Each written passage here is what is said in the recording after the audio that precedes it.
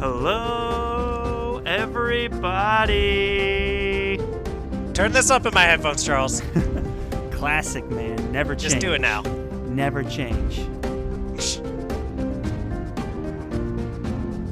Yes, yes, yes. Hello, everybody.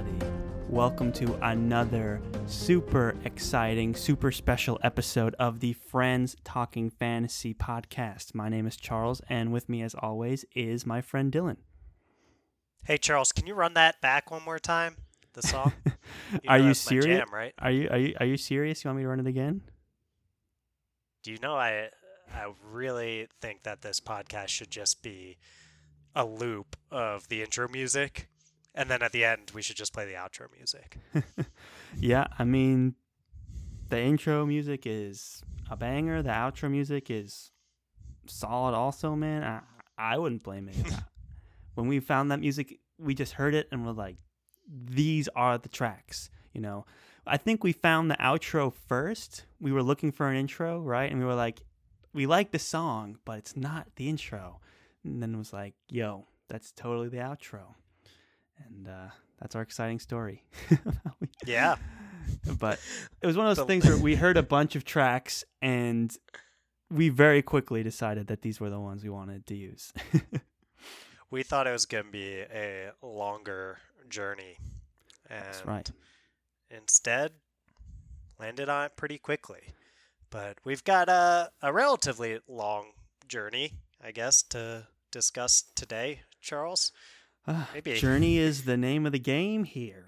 We've got our continuation of our Lord of the Rings discussion. We are now on Book 2, The Two Towers. So, very huge moment for any fantasy podcast would be their Lord of the Rings series discussion. Yeah, we're joining the ranks of every other fantasy podcast out there by discussing the Lord of the Rings. I mean, how can you not? You gotta do it. The grandfather of all of these things. I mean, one of the most influential works for me, for sure. But this is your first time reading The Two Towers, as we all know. Yep. And do you want to start off with your first impressions, or should I drop this quote that I have prepared for us? Drop the quote.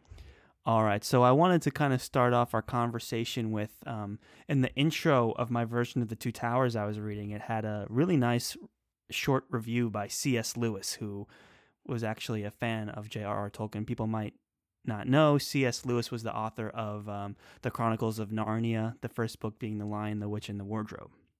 So I'm just going to go ahead and get right into his review. No imaginary world has been projected which is at once multifarious and so true to its own inner laws. None so seemingly objective, so disinfected from the taint of an author's merely individual psychology. None so relevant to the actual human situation, yet free from allegory. And what fine shading there is in the variations of style to meet the almost endless diversity of scenes and characters, comic, homely, epic, monstrous, or diabolic. That's the review.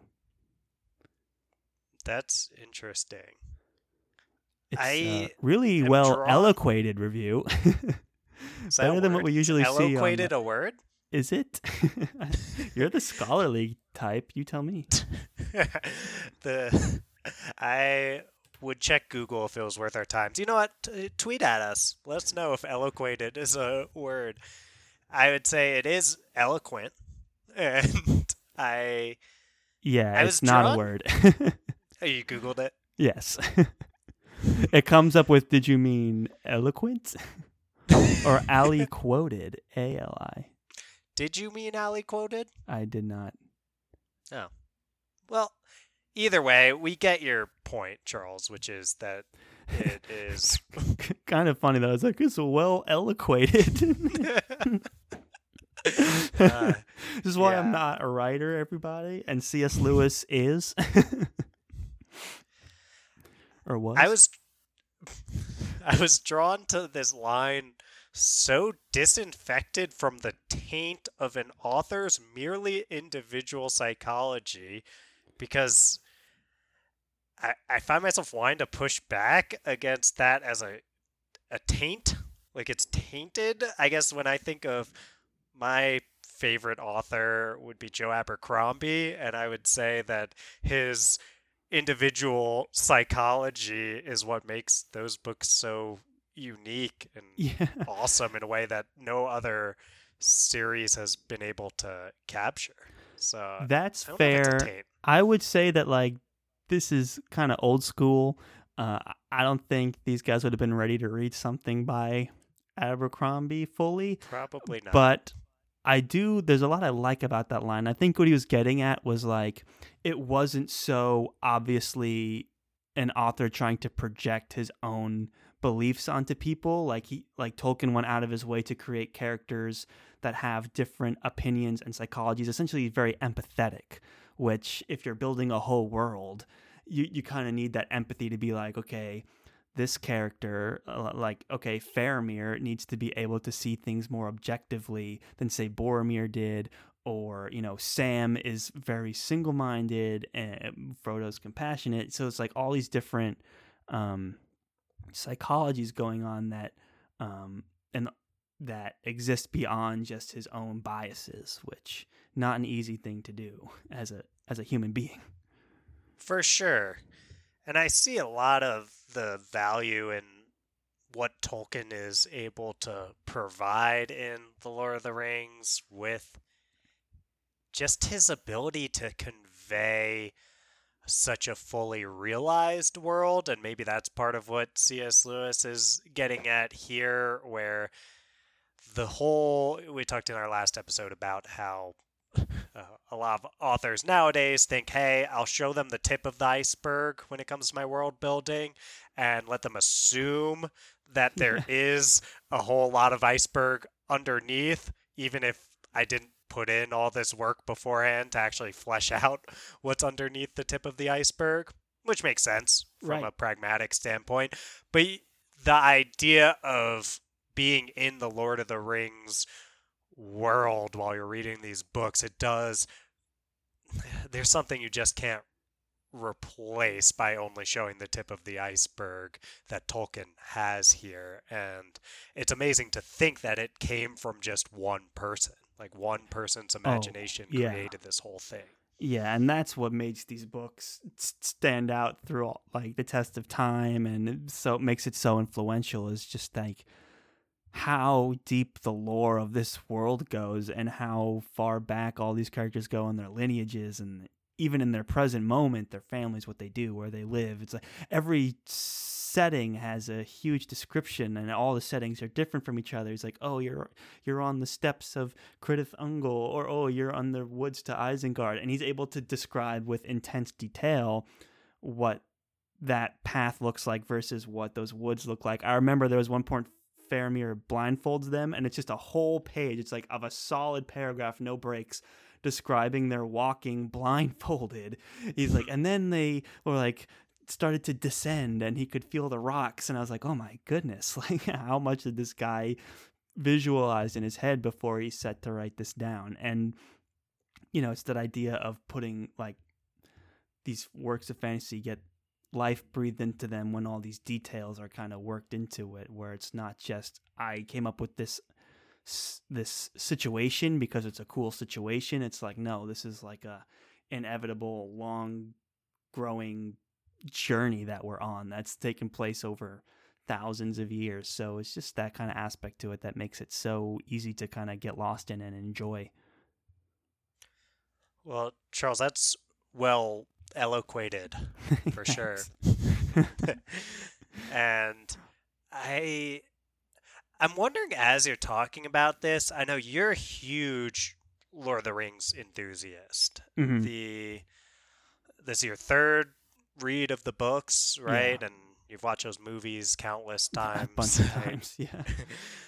And I'm wondering, do you feel like that's something that's missing from modern fantasy? When you read more modern works, are you feeling like you'd like to see people putting in more effort into fleshing out the entire iceberg instead of just the tip? That's an interesting question. And it brings like there's that next line in the C.S. Lewis review that says like none so relevant to the actual human situation yet free from allegory, and what fine shading there is in the variations of style to meet the almost endless diversity of scenes and characters. So I think that's this idea of like relevant to the human situation but free from allegory, to me, is what fantasy is and what makes fantasy really good. Tolkien just happened to be a guy who was passionate about settings and history and languages and the things that make for like this longer path. But what I say, like, do I wish there was more of that in modern fantasy?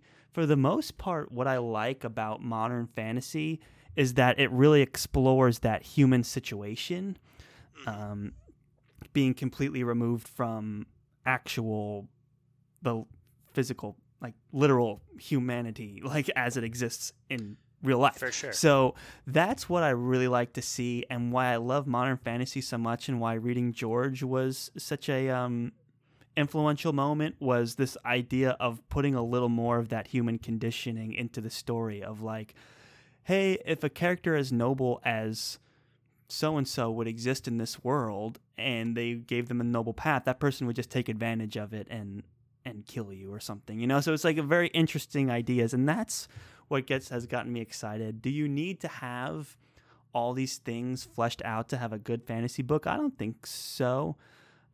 You can tell when there's authors that are passionate about their world building. Like George put a ton of time and effort into Westeros, so it's like he has characters going back through all these time. He has maps. He's got, you know, different political parties and families, lineages. He's got all of that too.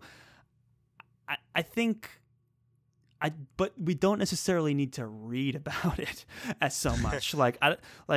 For me, like as much as I love the Lord of the Rings books, I don't know if they would be my favorite fantasy books of all time. They're way up there, but a lot of what kind of holds it back for me is that dive into descriptions and languages and things. You know, a part of what makes someone like Sanderson so fresh is that they tell you what you need to know to get the story moving, and it's exciting, and there's consideration for entertaining the reader with every word in Sanderson's writing, whereas Tolkien's content to sit for a moment and go on about a certain place or a certain character for a long period of time. So I think all the best fantasy stories are going to have this whole world built in their minds, and that's what makes the moments that happen feel so lived in, that idea of the human situation. It's like you need a proper setting that allows for those kind of human situations to feel earned and lived in. So in that respect, yes. But in terms of like,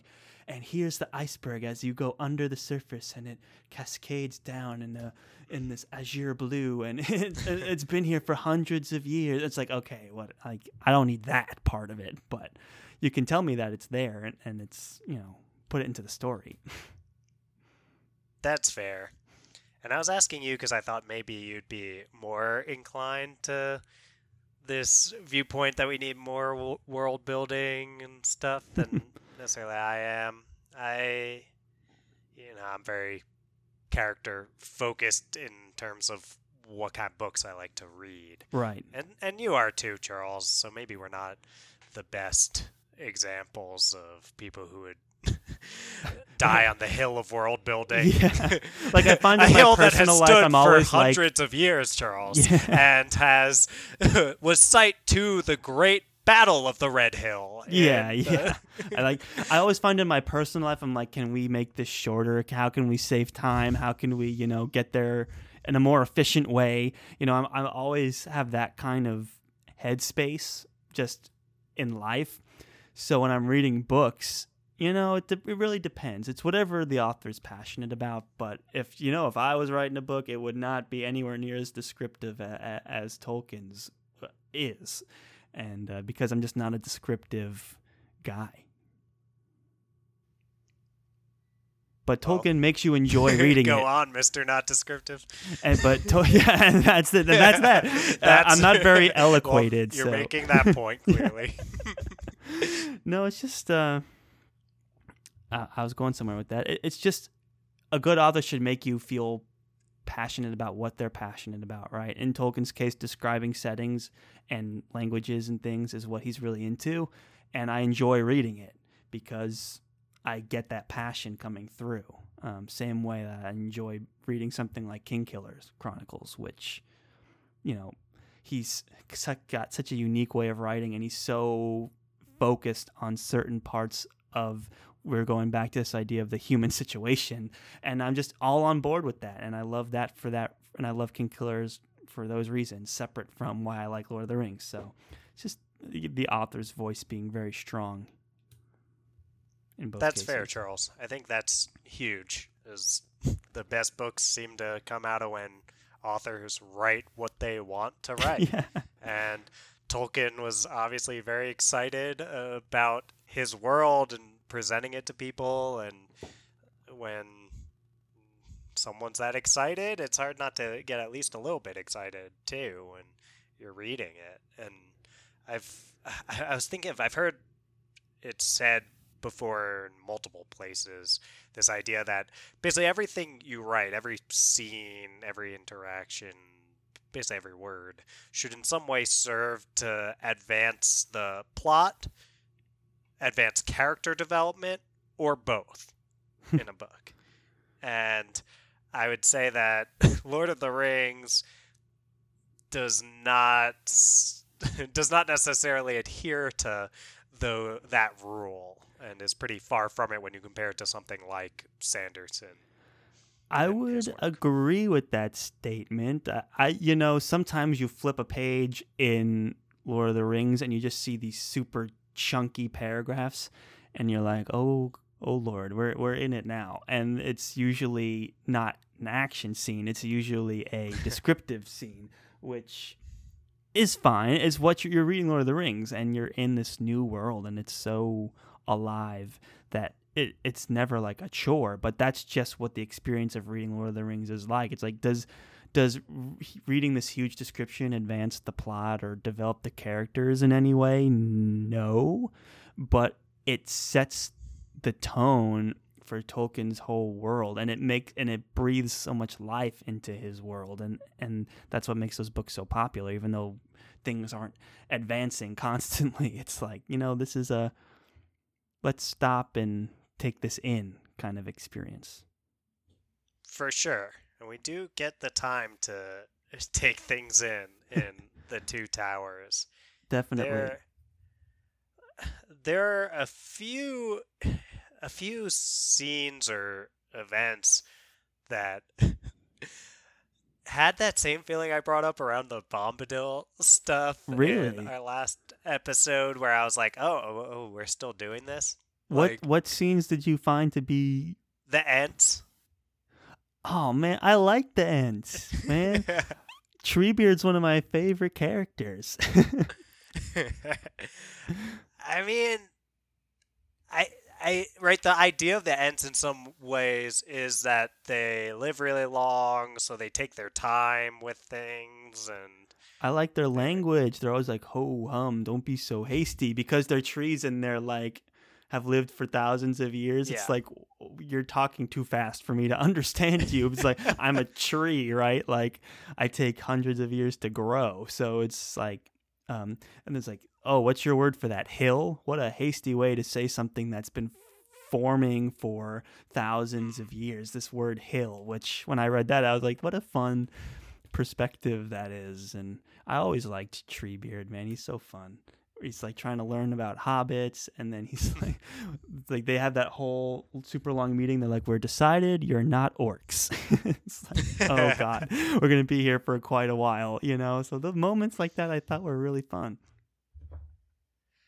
Yeah, I mean, I don't have complaints or these anti-Treebeard takes to lay on you, Charles. I think sometimes I can just get a little bit impatient. I'm not a tree. I'm a person. I got only so much time, hasty. Charles. You're so hasty. I'm hasty. Yeah, I don't know what to say. You could perhaps, C.S. Lewis might say you're adhering too much to your individual psychology. My entire life is about individual psychology.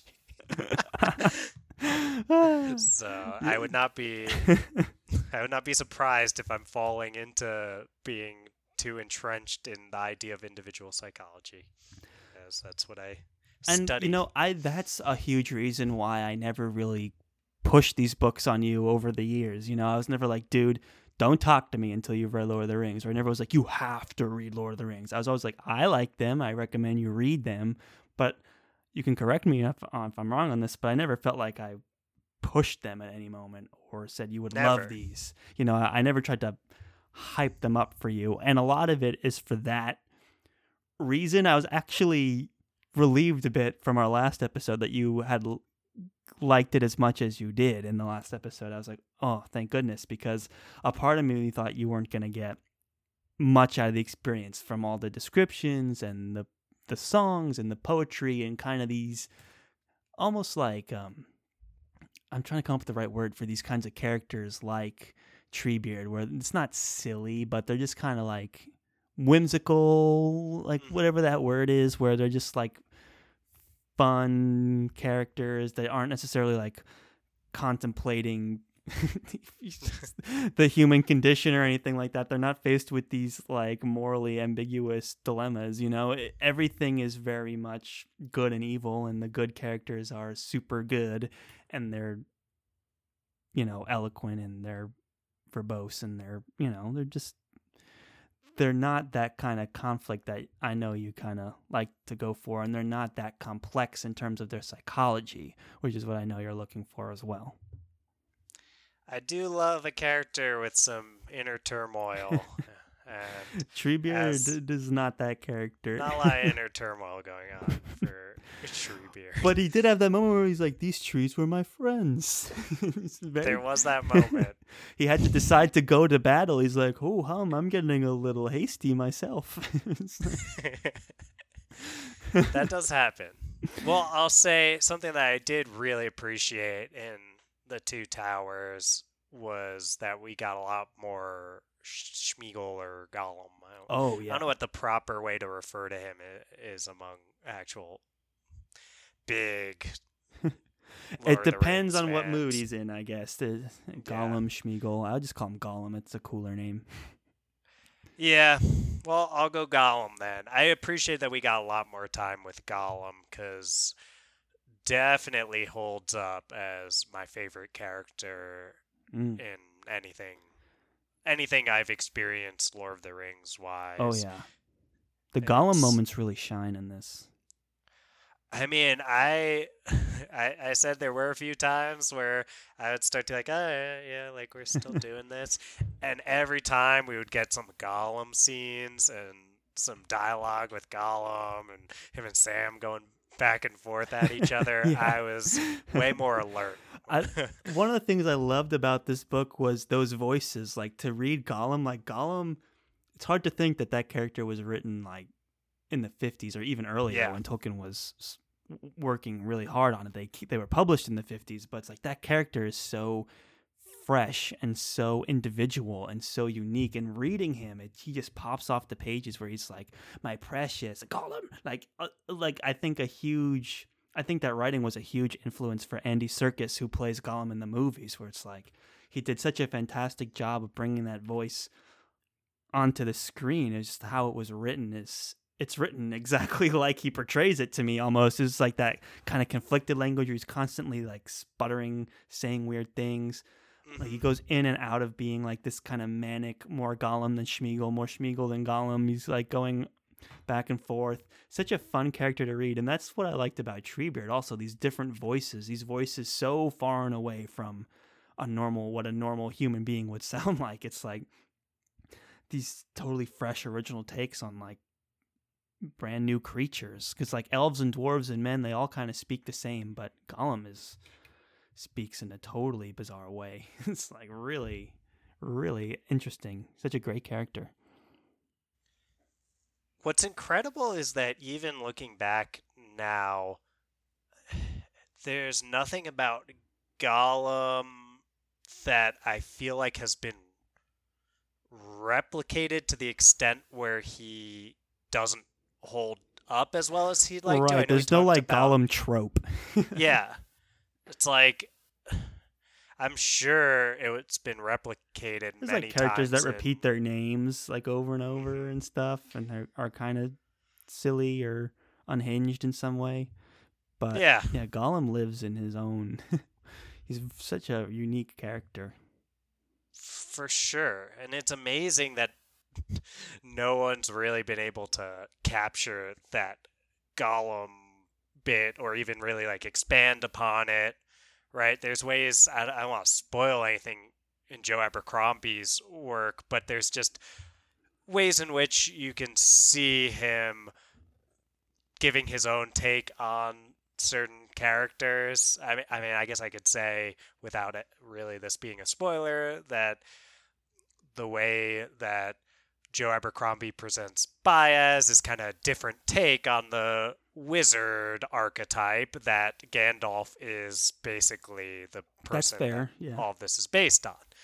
And I won't say in what ways Baez differs, but very much so in a way that's very clearly a subversion and a twist on something that Gandalf was, that feels like it takes things in a different direction that's interesting and kind of expands upon, standing on the shoulders of giants type of thing. Right. But I don't see these places where people have really stood on Tolkien's shoulders and been able to see farther down the Gollum path. And Yeah. Gollum holds up so well. Gollum Still so holds interesting. up better than a lot of characters in this. He's just so unique, and the whole situation that the hobbits are in with Gollum is an interesting one as well, where they're like, we need him, he's our guide, but he's also like basically like a feral animal at the same time. So it's we can't really trust him, and he might be treacherous, and Sam doesn't trust him at all, and Frodo like is more compassionate.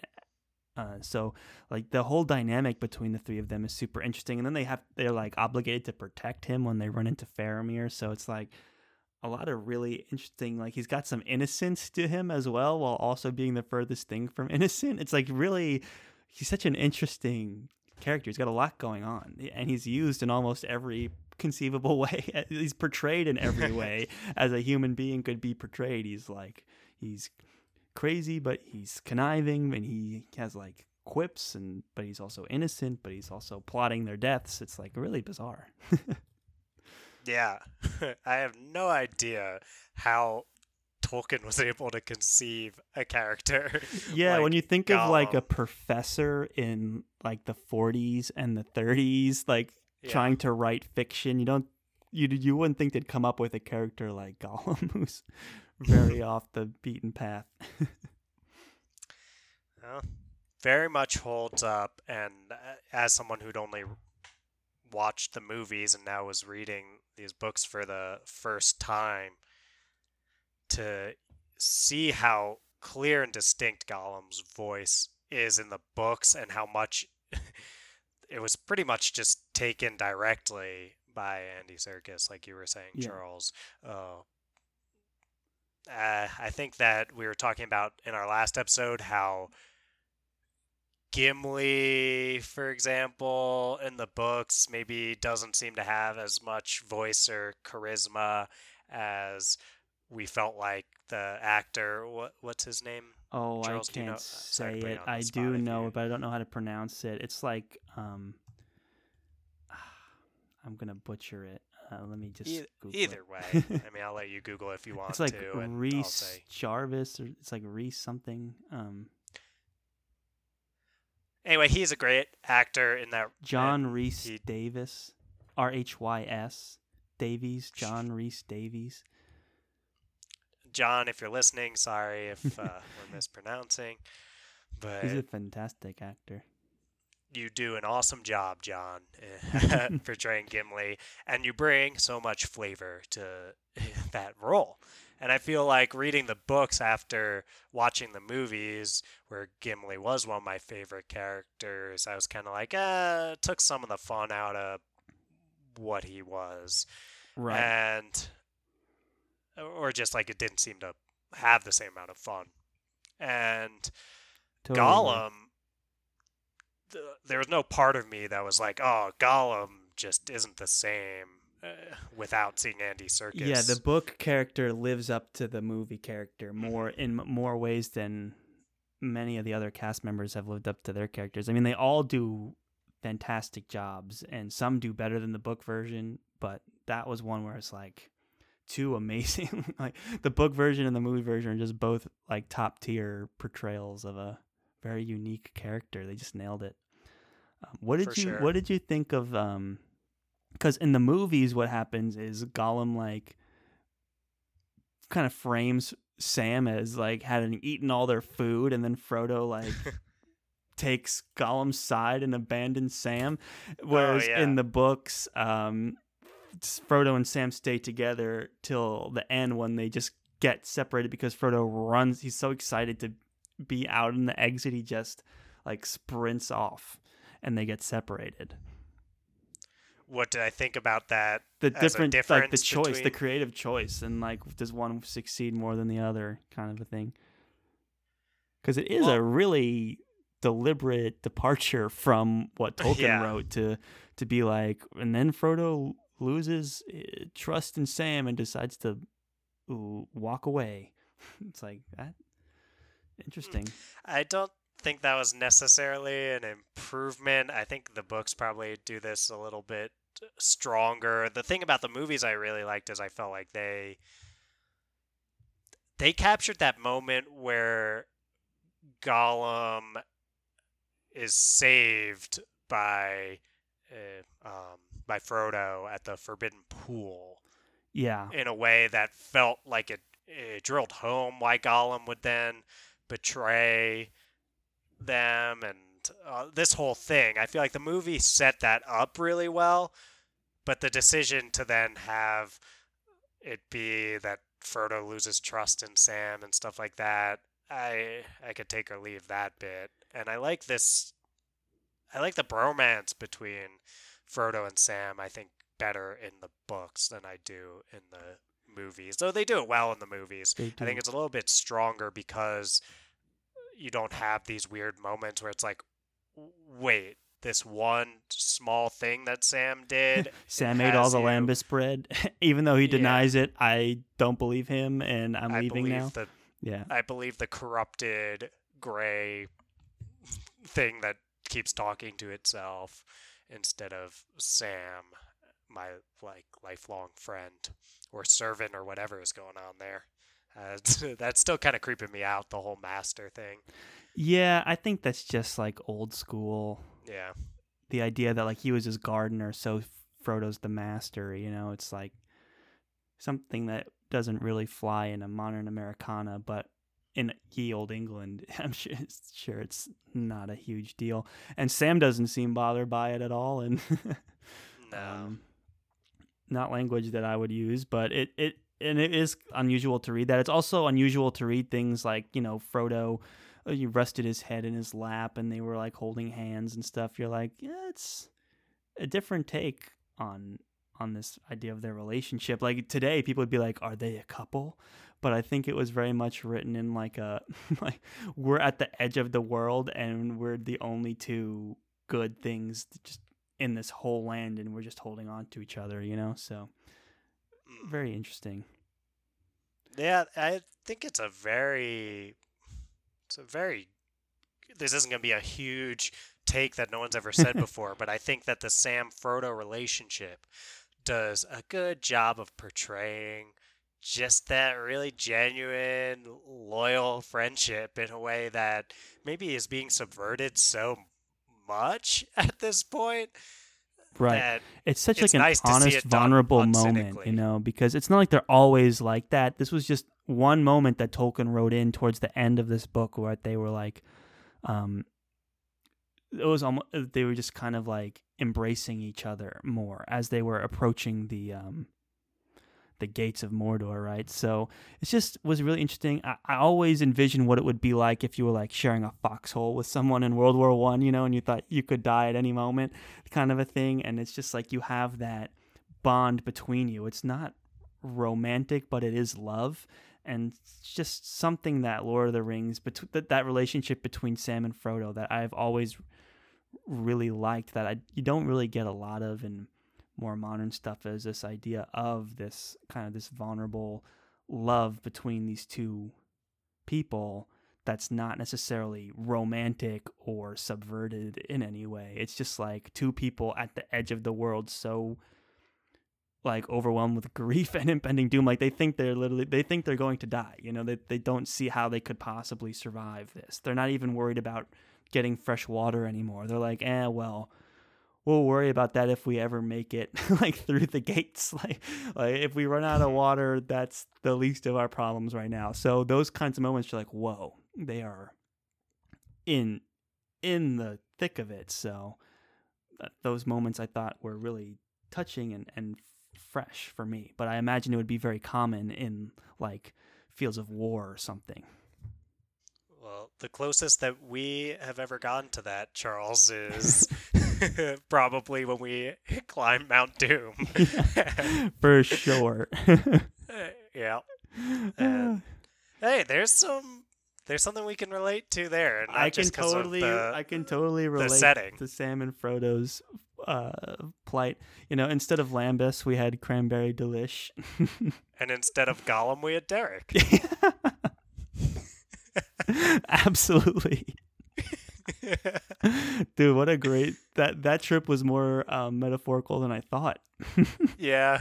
You know, we visit Middle Earth, we climb Mount Doom, and we're basically, well, who's Sam and who's Frodo then? Oh, that's a good question.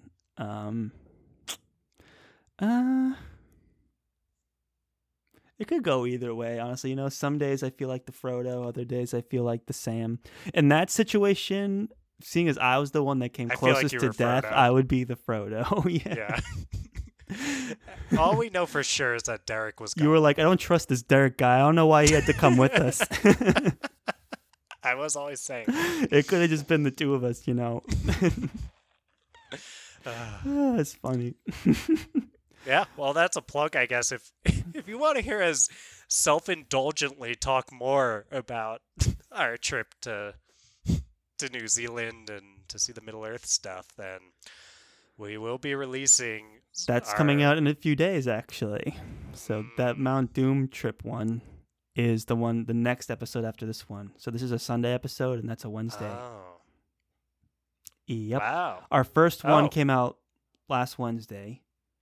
You're right about that, Charles. Yeah, I'm right about it. Well, yeah, I mean, I'm not surprised. You are the dachshund of the... Thank you. I mean, we did plan it that way, right? That was the whole point of these things. For sure, yeah. I just... You know, as the Kelsier of the two of us here, you know... You're just happy it all worked out at the end. I just got to be the face of this thing, and I'm glad that you're there to make sure that all this stuff is actually being released. Yeah, no worries. Oh man, there's so much more to talk about here. One of the other characters that I really liked, I'd say after Treebeard and Gollum, another character that for me had a really strong presence in this book was Faramir. I'm a big Faramir fan, and I'd say he would be home in any modern fantasy story. I felt like Faramir in the books was one of the biggest improvements over the movies, I guess. It's hard to use the word improvement about something that came before. Yeah. One of the things that sticks out as substantially better than in the movies, I feel like, I don't know. We had a lot more time with Faramir. Those conversations between Frodo and Faramir and like the interrogation almost. It was a conversation where Faramir was basically testing like how much is Frodo for real or is he some sort of evil? Like what does he know? How much information can I get out of him? And Frodo's like, I can't tell him about the ring because it's too tempting. So they have this back and forth trying to withhold information and only give out as much information so that they can trust each other. And Faramir's approach to it is so interesting and so fresh after reading a lot of the Lord of the Rings series up to this point. Like every character is very like virtuistic and almost kind of like doesn't even matter who else is in the room. They'll just say something and it will be so right and so true. And Faramir's one where he's like, yeah, my dad would probably want me to take this, and I know Boromir wanted it, but, I got to stay true to the logical thing to do. And there was a good line when they were departing where it was either Sam or something where he was like, some people are more like elves or whatever, but you're more like a wizard. It's because of the way he had his critical mind on, and he made an unpopular choice, but he knew it was the right thing to do just objectively. And I don't think that had enough time to play out in the movies. And in the movies, it just seems like a worse Boromir. Oh, that's very literally much a what I was sad going child. to say, Charles. Yeah. I was literally going to say worse Boromir is my memory of Faramir from the movies. And I'm looking at a picture right now on Google Images of I don't know the actor who played Faramir. We're gonna go through this again. I mean, I actually don't know the guy's name for this one. David Wenham. Sure, and he's next to Sean Bean in this picture. And they made his hairstyle, his facial hair, all this stuff basically exactly the same as Boromir. And I don't know, there's just something about the way that Sean Bean's kind of holding himself that makes him look so much more badass and cooler. Yeah, there's a funny gif Faramir. in that was like one of the extended scenes in the movies where Denethor, their dad, is like, he's just having this like dream vision of Boromir, and he's all smiley and happy, and then all of a sudden like Faramir fades in and Boromir fades out, and he has like this shocked, disgusted, disappointed look on his face. It's so funny. It's just... Yeah, it's a weird route that they went. It was just like economy of with... how much time can we develop this character versus other characters.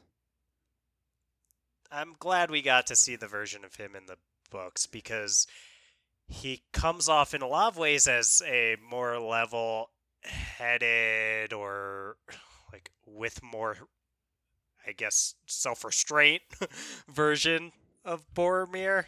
Right. In the books. Exactly. And it's like, oh, that's so cool to see a person representing the humans in this who gets to be this pragmatic but restrained voice. Right. And besides restraint Aragorn, is the word of it. And that's what made him so interesting. This book is so full of these epic characters, and this is like, I'm the second born. I'm not like the grandiose hero. And there's more than just being like noble and true. There's like, well, you have to be kind of realistic about these things, right? You have to be like pragmatic and like, as the great Logan Ninefingers said. Yeah, exactly. And every Kelsier needs a dachshund, so he and Faramir is very much that, like, he's not charismatic enough to be Boromir, but he is certainly pragmatic enough to be a good leader. It's just a different take on it, and that's what made Faramir so interesting, and all those scenes where they're together were so much fun for me to read. Agreed. The FTF podcast is very pro Faramir. We are pro Faramir. We're pro Gollum. We're on the fence about Treebeard. I wish we were more pro Treebeard than we split. are, but we have to, we can't agree on everything. Yeah. But let's talk some more about the first half of this book, because the book splits itself very clearly. I mean, Tolkien wrote 6 books, and then they got grouped into, 3 books. So in The Two Towers, we have 2 separate books, and they were originally going to be called, let's see if I have it in my notes here. Yes. So one was supposed to be called The Treason of Isengard, and the other one was The Ring Goes East. Was the name of the other one. And then Tolkien even has gone on the record of being like, as finding a title that would come as close as possible to connecting these 2 super different books, we chose The Two Towers. And even then he's like, well, there's like 6 different towers in these books, so it's like it's not clear which 2 they are. Although Tolkien does go later on the record to say the two. It's Isengard, and then it's Cridith Minas Morgul, I should say. Minas Morgul, the one that the lead ring wraith like comes out of, that Frodo and Sam are watching that army march towards Gondor. That's that tower. So those are the two towers, basically. Gotcha. Yeah, they split up. There's the is the treason of Isengard spelt like tree beard? TREE space SON. That would be epic. I assume it was named for the amount of time spent with the Ents. I love the Ents, man. In the movies too, they have a great line in the movies that I thought was in the books, but it isn't. Where it's like, I always loved going south. Feels like going downhill. That idea, it's like such like a thought a tree would have. You know, where it's just like, don't be so hasty. I just love that idea. And then the fact that they just go to war and overthrow Saruman. I love that scene where, you know, the trio, right? Aragorn, Legolas, Gimli, they are searching for Merry and Pippin, and they do this I really like the way this series kicks off, where, you know, Boromir dies, Frodo's gone, and they're just like, the Fellowship has failed. All we can do now is try and save who we can, which was Merry and Pippin, which I thought was kind of a noble thing to do. And they go on that epic long run over days, which is another cool thing that happens in these books. The first time they see them, they're walking up with Gandalf, and they're smoking on like the steps of Isengard, being like, "Oh, hi guys." that was one of the better scenes in this thing, I think. Yeah, it's like, you want, because it's described in a way where it's like they saw two like figures lying down, and then Gimli's like, "You are here. We find you here, smoking and eating." It's just. It was one of the few moments of genuine like charm and humor that these books kind of allowed, which I thought were so good. I love those moments. In the movies too, they're really fun too. Where it's like, we ran for days. We thought you were dead, and here we find you. And they're smoking old Toby. Funny. And of course they're being like kind of cheeky that whole time. It's just very fun. It's interesting that what Tolkien wanted to do was split things up kind of the way that George split up characters into different books with parallel timelines. That's true. Going on. Very Georgian. So Tolkien was probably like... It's funny how he keeps saying like, oh, it's a very George-like of him. Meanwhile, he wrote these books 40 years before George. True. I guess it's just funny to think...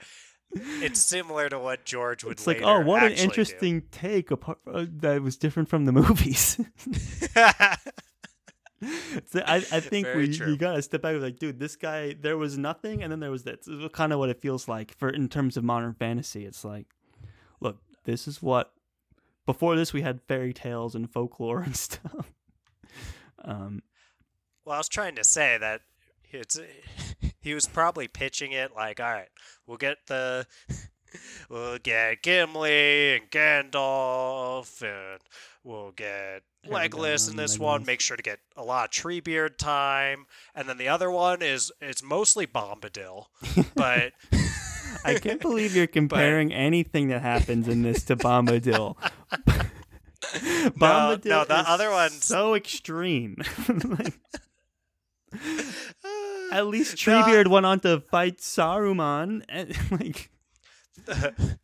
There's also, I'm probably gonna get heat for this, huh? If I go too far. There was also a pitched book 7 that was exclusively Shelob. Are you serious? No, but it is funny when it's very like old school fantasy. I'm not even criticizing. I just think it's like interesting to look back on, where Sam basically defeats Shelob, and I did enjoy getting kind of more background on that character, so that you get to. Yeah, Tolkien did a great job of weaving in explaining who Shelob is, while also keeping that scene mysterious and scary. It's like really well done way to explain a new character while also keeping the progress of the horror of not knowing what's happening. Like, fantastic. extremely well done, and my memory of what that was adapted to be like in the movies is just like, okay, now a spider thing's attacking them. Okay, I guess this is happening now. Maybe there's more than that, but that's But just my memory. it also gives mad props to Sam, which the movie doesn't do as much. Where it's like, and then for the first time in its immortal life, it was wounded, and then the orcs are like, there's some super strong warrior about here that was able to. Like probably an elf, like some super strong elf warrior. Probably like we got to leave before he gets here. Yeah, it's just Sam. Gardener extraordinaire. Sam's really growing into his own here. Yeah. No, there's there's an epicness, I don't know if that's a word, to the way that the fight scene with Shelob is written that is really cool. Just the description of Sam, it's like Sam charged with like more, I don't know if it was like anger or whatever, but it's like more force than like anyone in the world. That's kind of the way it was described. It is more old school. Instead of like getting the blow by blow, which Tolkien never does, like the Battle of Helm's Deep was not a blow by blow thing, and neither was this. All. It's very much he's focusing more on like overcoming these emotional odds and the change in your character and what you focused on, you know? It gives it like an epic old school vibe to it, and the language of it is so intense. Like the words he chooses are very intense. Definitely. And it's cool seeing Sam wound, I guess, Shelob, and to feel like, holy crap, when it happens. And I didn't necessarily feel that when I watched the movie, where I was just like, okay, like spiders attacking, like I'm dealing with this now. So that's pretty. Oh, here's a quote. Cool. But almost before she, being Shelob, was aware that a fury was upon her greater than any she had known in countless years, the shining sword bit upon her foot and shore away the claw. And then there's one, no onslaught more fierce was ever seen in the savage world of beasts, where some desperate small creature armed with little teeth alone will spring upon a tower of horn and hide that stands above its fallen mate. Which that's exactly what I was referring to. Reading those lines, you're like, whoa, what is happening right now? It's so much better than like, and bones were crunching, and he swung his sword, and it met purchase on the exposed armor, which is also cool. Different strokes for different folks. True. This brought me back to like Helm's Deep, which was my favorite. I mean, the Mines of Moria in the first book, which was my favorite scene, and this. Shelob's Lair is another one of my favorite scenes. Tolkien writes some great, almost horror to it. I just thought both the Mines of Moria and this, just these scenes really came alive. With Tolkien, a guy who doesn't write that much action, when he gets into it, it's super good. I was like, you could make a whole book where just this crazy stuff happening to people, but he's very restrained in when he has those moments of like, here's something super intense going down. It's interesting to see the contrast and the willingness to like contrast from this, where things kind of started, to where we're at now with the modern fantasy, more blow by blow fight scenes. Right. And just these moments like after Sam wounds Shelob, where there's the lines that Tolkien writes something like, but whether she like restored herself and then went on to do more bad stuff, well, this tale isn't about that. It's like, yep.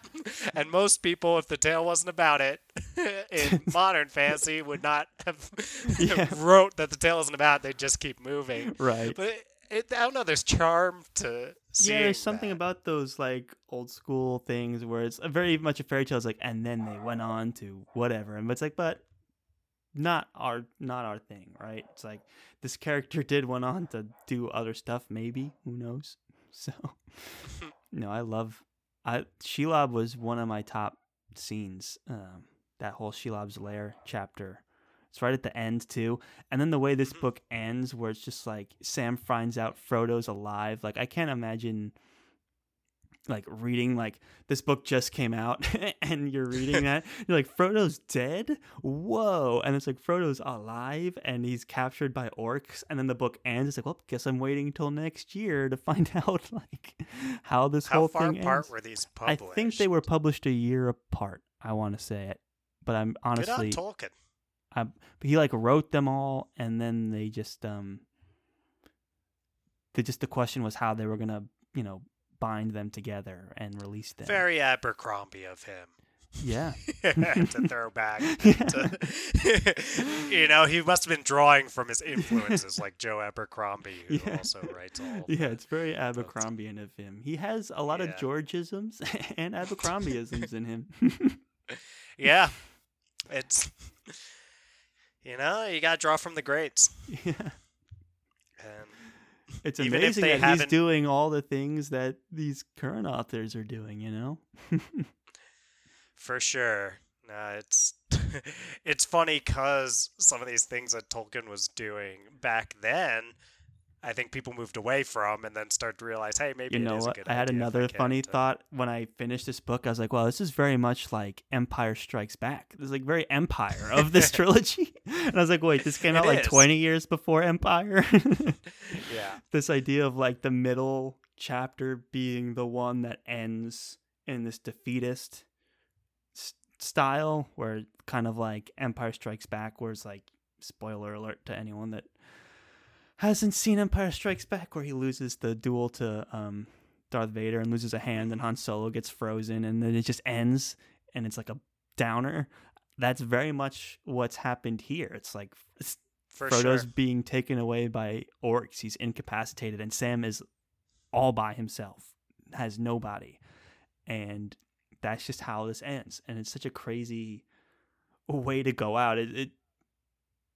It's I don't know, it's what makes these so epic and so like standing the test of time, and how so many other works of fiction have built on that pacing of it and the story structure. I mean, Tolkien didn't even intend to make it a trilogy, and yet it's still wove into this like beautiful story pattern that a lot of people, when they're publishing or making movies now, it's like even like Avengers, like the Avengers Infinity War, where it ended and it was like disastrous. Oh, spoilers for Avengers if you haven't seen Avengers Infinity War. But that had an ending very much like Empire and very much like Two Towers, and then you have the final one where it's like, what kind of book is it where all the main characters actually lose, but you do have those moments. And that's what modern fantasy spins that a little bit. But it's interesting to think that there could be people out there who, because they are listening to the tiny Friends Talking Fantasy podcast, and haven't. Could you imagine if I spoiled Star Wars or I know or Infinity War to someone? Well, I'm just thinking of like, I don't want to call anyone out. We're thankful for any listeners, and we're honored if you got around to listening to this episode of the FTF podcast before getting around to Avengers Infinity War getting around to Empire Strikes Back from Star Wars. We are surprised, though. Yeah, we are surprised, but we are very grateful. And yeah, I mean, what a great like middle story to a great trilogy. Honestly, I like this book a lot more than The Fellowship. For me, The Fellowship, especially in the beginning, dragged so heavily. And while you could say there's moments in these that felt kind of draggy in terms of like going into description and stuff, it has some great action pieces, and it moves the story in a lot less words, and I don't know, to me it's building up. Like the stakes are so much higher now. The idea of Shelob's lair and Faramir and Treebeard, like these are all characters that I really loved, and just a great piece of fiction. And it's like in 150,000 words, no less. I mean, Game of Thrones was almost twice that amount. So it's crazy to think how influential the first book. Yeah, just the first book was 250,000 298,000 words was according to the internet, whereas the Two Towers was 156,000, so just under double. Fellowship of the Ring was 187,000. I feel like if you took out the Bombadil stuff, though, you'd be back at around 150,000 words. Yeah, but why would you do that, Charles? You got to give something to the book fans, There's really nothing for book fans in Two Towers, A lot of it was adapted to movie. Like, really caring about Shelob, I feel like, would be a but book fan Shelob's thing in to do. the... But to know exactly who Shelob is, like how epic of a creature Shelob is. Like the feat of defeating Shelob is a huge deal that you have no idea how huge of a deal it is for Sam in the movies, where it's like, oh, Sam beat a big spider thing. But it's like, Sam beat Shelob, bro. Like, he beat... Exactly. Like, the personification of evil, and like the second most evil thing in the land besides like Sauron. Sauron's cat basically was, I think, how they said it in the description. So it's like, dude, it's serious stuff. Like something that never like was stabbed before just got stabbed. So it's like, it's one of those. That's this book Sam is so epic in that way. And movie Sam did all the same stuff. You just don't know it. You know what's interesting for me reading this book too is that there are a lot of meta moments almost that you wouldn't expect from Tolkien. like that they. So there's moments where Frodo and Sam are talking about like the point in the story they're at. Yes. That's a great moment where he's like, I want to hear the story of Mr. Frodo or whatever. And it's like, what about that Sam guy? It's like, well, they don't know that they're in the story when they're in it, So, those are... Yeah, but Tolkien knows he's writing a story. Yeah, well... I think. I mean, unless he's so lost in it. But he... Yeah, I don't know. He was writing... I mean, he had meta things. I mean, the Hobbit is basically supposed to be written by Bilbo, right? Yeah, basically. Like, and then he's writing his story in the Lord of the Rings series. I mean, Tolkien was meta before it was cool. He was, and I think people have gone on to be like, how can we take that idea of talking about story structure and the point we're at in the story, and take my story, but break those rules and expectations and things? How extreme can we go with it? Yeah. Well, but and there's a great Tolkien quote in there too. Ahead of his time. I did enjoy that conversation. Besides the interest I was getting out of people in a story talking about their story being told in something as old as this. Yeah, and there's a point where it's like, I wonder what sort of tale we've fallen into, was something that Sam asked to Frodo. And Frodo's like, I wonder, but I don't know. And that's the way of a real tale. It's like that whole conversation where it's, I bet Tolkien was a bit of a silly guy in real life. He had to have been. I would guess that he was. He must have been fun. Well, Charles, maybe the one thing we didn't talk about is Helm's Deep that maybe we should. I mean, in the movies it's epic, and even like when season 8 of Game of Thrones came out, they're like, this battle will be longer and more epic than Helm's Deep. It's like that's up for debate, but in the books it was darker. It was. Got him. I mean, looking at Helm's Deep, where it's like super blue and bright, like it's in a studio, but it's Helm's Deep stands on its own in terms of movie battles, but and to compare it to Helm's Deep was such a bold move that did not pay off. But anyway, in the books, it does they do that thing that you were asking about in the last book of like doing the body count thing between Gimli and Legolas, which was fun. And that's a fun thing that came out in the movies, but it was really breezed over. And that's kind of what we were talking about earlier of like, Tolkien doesn't really write action. Like this book is only 150,000 words long, and so many things happen. I just think his economy of words, it's like this huge epic battle that was a third of the movie is a couple pages in my story. I'm spending more time describing other things.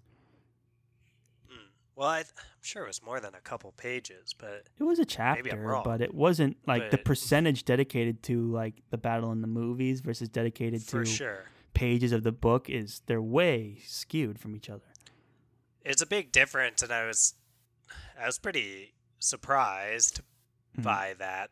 I was amazed that Peter Jackson and everyone else who worked on that were able to see what they made of Helm's Deep in what Tolkien wrote. So That's true. pretty incredible that they carved that So true. out of that whole thing. I feel like, yeah, the Gimli and Legolas stuff, which is so fun and action packed in the movies. In the book, it's almost just like they'll see each other every once in a while and be like, "Hey, dude, where you at?" It's like, "I'm at 42. What about you?" He's like, 39. It's like, "Oh, cool. Well, see you later."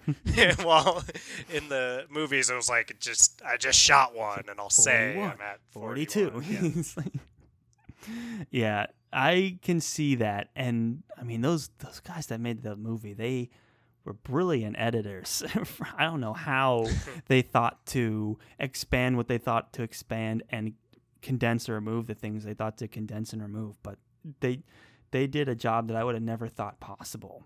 And I would have never considered making Helm's Deep like a huge deal as it was made in the movies, but it's such a fantastic moment that made those movies as successful as they were. And I mean, Tolkien did what he was good at, and Peter Jackson and his team did what they were good at. They wanted to flex more of their special effects, and they wanted to do a battle, and Helm's Deep was a great opportunity for that. And it is that dramatic moment where at the 11th hour, Gandalf arrives with the sunrise, and they come down, and King Theoden's like, "We'll ride together." Like, because there's a point where they're just totally overrun, and they're barricaded the doors, and they realize, like, what are we going to do? Wait for them to bust in? Why don't we just ride out there in like a blaze of glory? And it just happened to be that 11th hour moment of, Gandalf is here and saved us all. So, which you can get away with in Lord of the Rings. It's not considered a trope at this point. It's kind of seems like Gandalf has returned and he's back and he's more powerful, which has become ultra mega trope that Gandalf character has been done 1,000 million times. The idea of returning, like thinking that they died and coming back. Even before Gandalf, that was done in fiction, but like Gandalf was that modern fantasy example of it that was super popular. Set the stage for a lot of resurrections that have frustrated many, many people. Who so many feel people like shouting it takes trope away. at others. So many Tolkien clones that we've had to wade through since. Yeah, well, resurrection's an interesting topic. I'd almost think that could be a fun thing for us to talk about more. Yeah, like as its a own character series of segment. like best and worst resurrected characters. Yeah, It's like, here's a character that had no business being resurrected. I've read some. I mean, because it has the chance to be this really epic moment, but most of the time I feel like it just takes away stakes from. Yeah, I mean, it takes a lot of guts to kill the main character, or a main character. Like, to kill Gandalf was like a huge deal. And then to bring him back somehow managed to be pulled off as a huge deal as well. It's not an easy thing to do. It's not easy. and Especially most now of the that time, Gandalf exists. Yeah. Most of the time you're going to probably fall flat. My general blanket statement recommendation for Resurrection would be don't do it. Yeah. But I mean, it can definitely be done well. That's I think so much of it is also like a about- modern fantasy approach to things Mhm. would be like to hope that they would get resurrected. It's like, no, dude, they're dead. Like, spoilers. I'm not even going to say it, but we reviewed a series a while back that had this resurrection trope in it, and it was subverted in a good way Dylan, I'm hoping you're remembering what I'm talking about. Yeah, it's not a huge... It's not huge, but it was a main character, went out in a blaze of glory. Yes. And there was a play on the resurrection trope, you know? For sure. And I don't know how appropriate that would be to bring up in this, but... No. But it is moments like Gandalf's resurrection that set the stage. And we haven't covered that many books, by the way. So if you look back and you've read the books, you probably know which one we're talking about, too. Yeah, but it's not enough that I spoiled anything for anybody. No. And, yeah, it's resurrections like this that set the stage for being able to subvert it like that. And the stage has been thoroughly set. And for Return of the King, too. Now that we're closing out Two Towers. Here. Closing it out. Man, these series, you get a sense of it. Oh, there goes Siri. you get a sense that's like the third or fourth time now. We got to just do a running count when my Siri gets turned on. Charles, since you're the dachshund over here, you'll know whether or not Friends Pitching Fantasy has aired by now, the last one, right? So there's one that we recorded that's coming out after Mistborn. So yes, there's this one. The only other one we've recorded will have aired by now. You mean after Kingkiller? Yeah, Kingkiller. Okay. So you'll know already, friends of friends, that's you, the listeners, that we will be covering Witcher next. And yes. I'm very excited for all the moments where Charles has to discuss Princess Ciri. Oh, Lord. And his phone I'm just going to turn my phone off. Or maybe I'll keep it on and we'll do a running count. That would be a funny running count. And that would also be interesting to compare it and see just like the character Geralt versus a character like in Aragon or a Faramir type would compare. Yeah, I mean, I'm very excited to get into Witcher. I know we're a little before ahead we of do ourselves that, here. we have the grand finale of the Lord of the Rings trilogy. Who knows where it's going to go? Anything can happen. Anything can happen. Frodo's been taken away by orcs, dude, into Mount Doom. Not into Mount Doom, into Mordor. So he is in some serious trouble, and Sam is in despair. Well said, Charles. So I think and we eagerly await.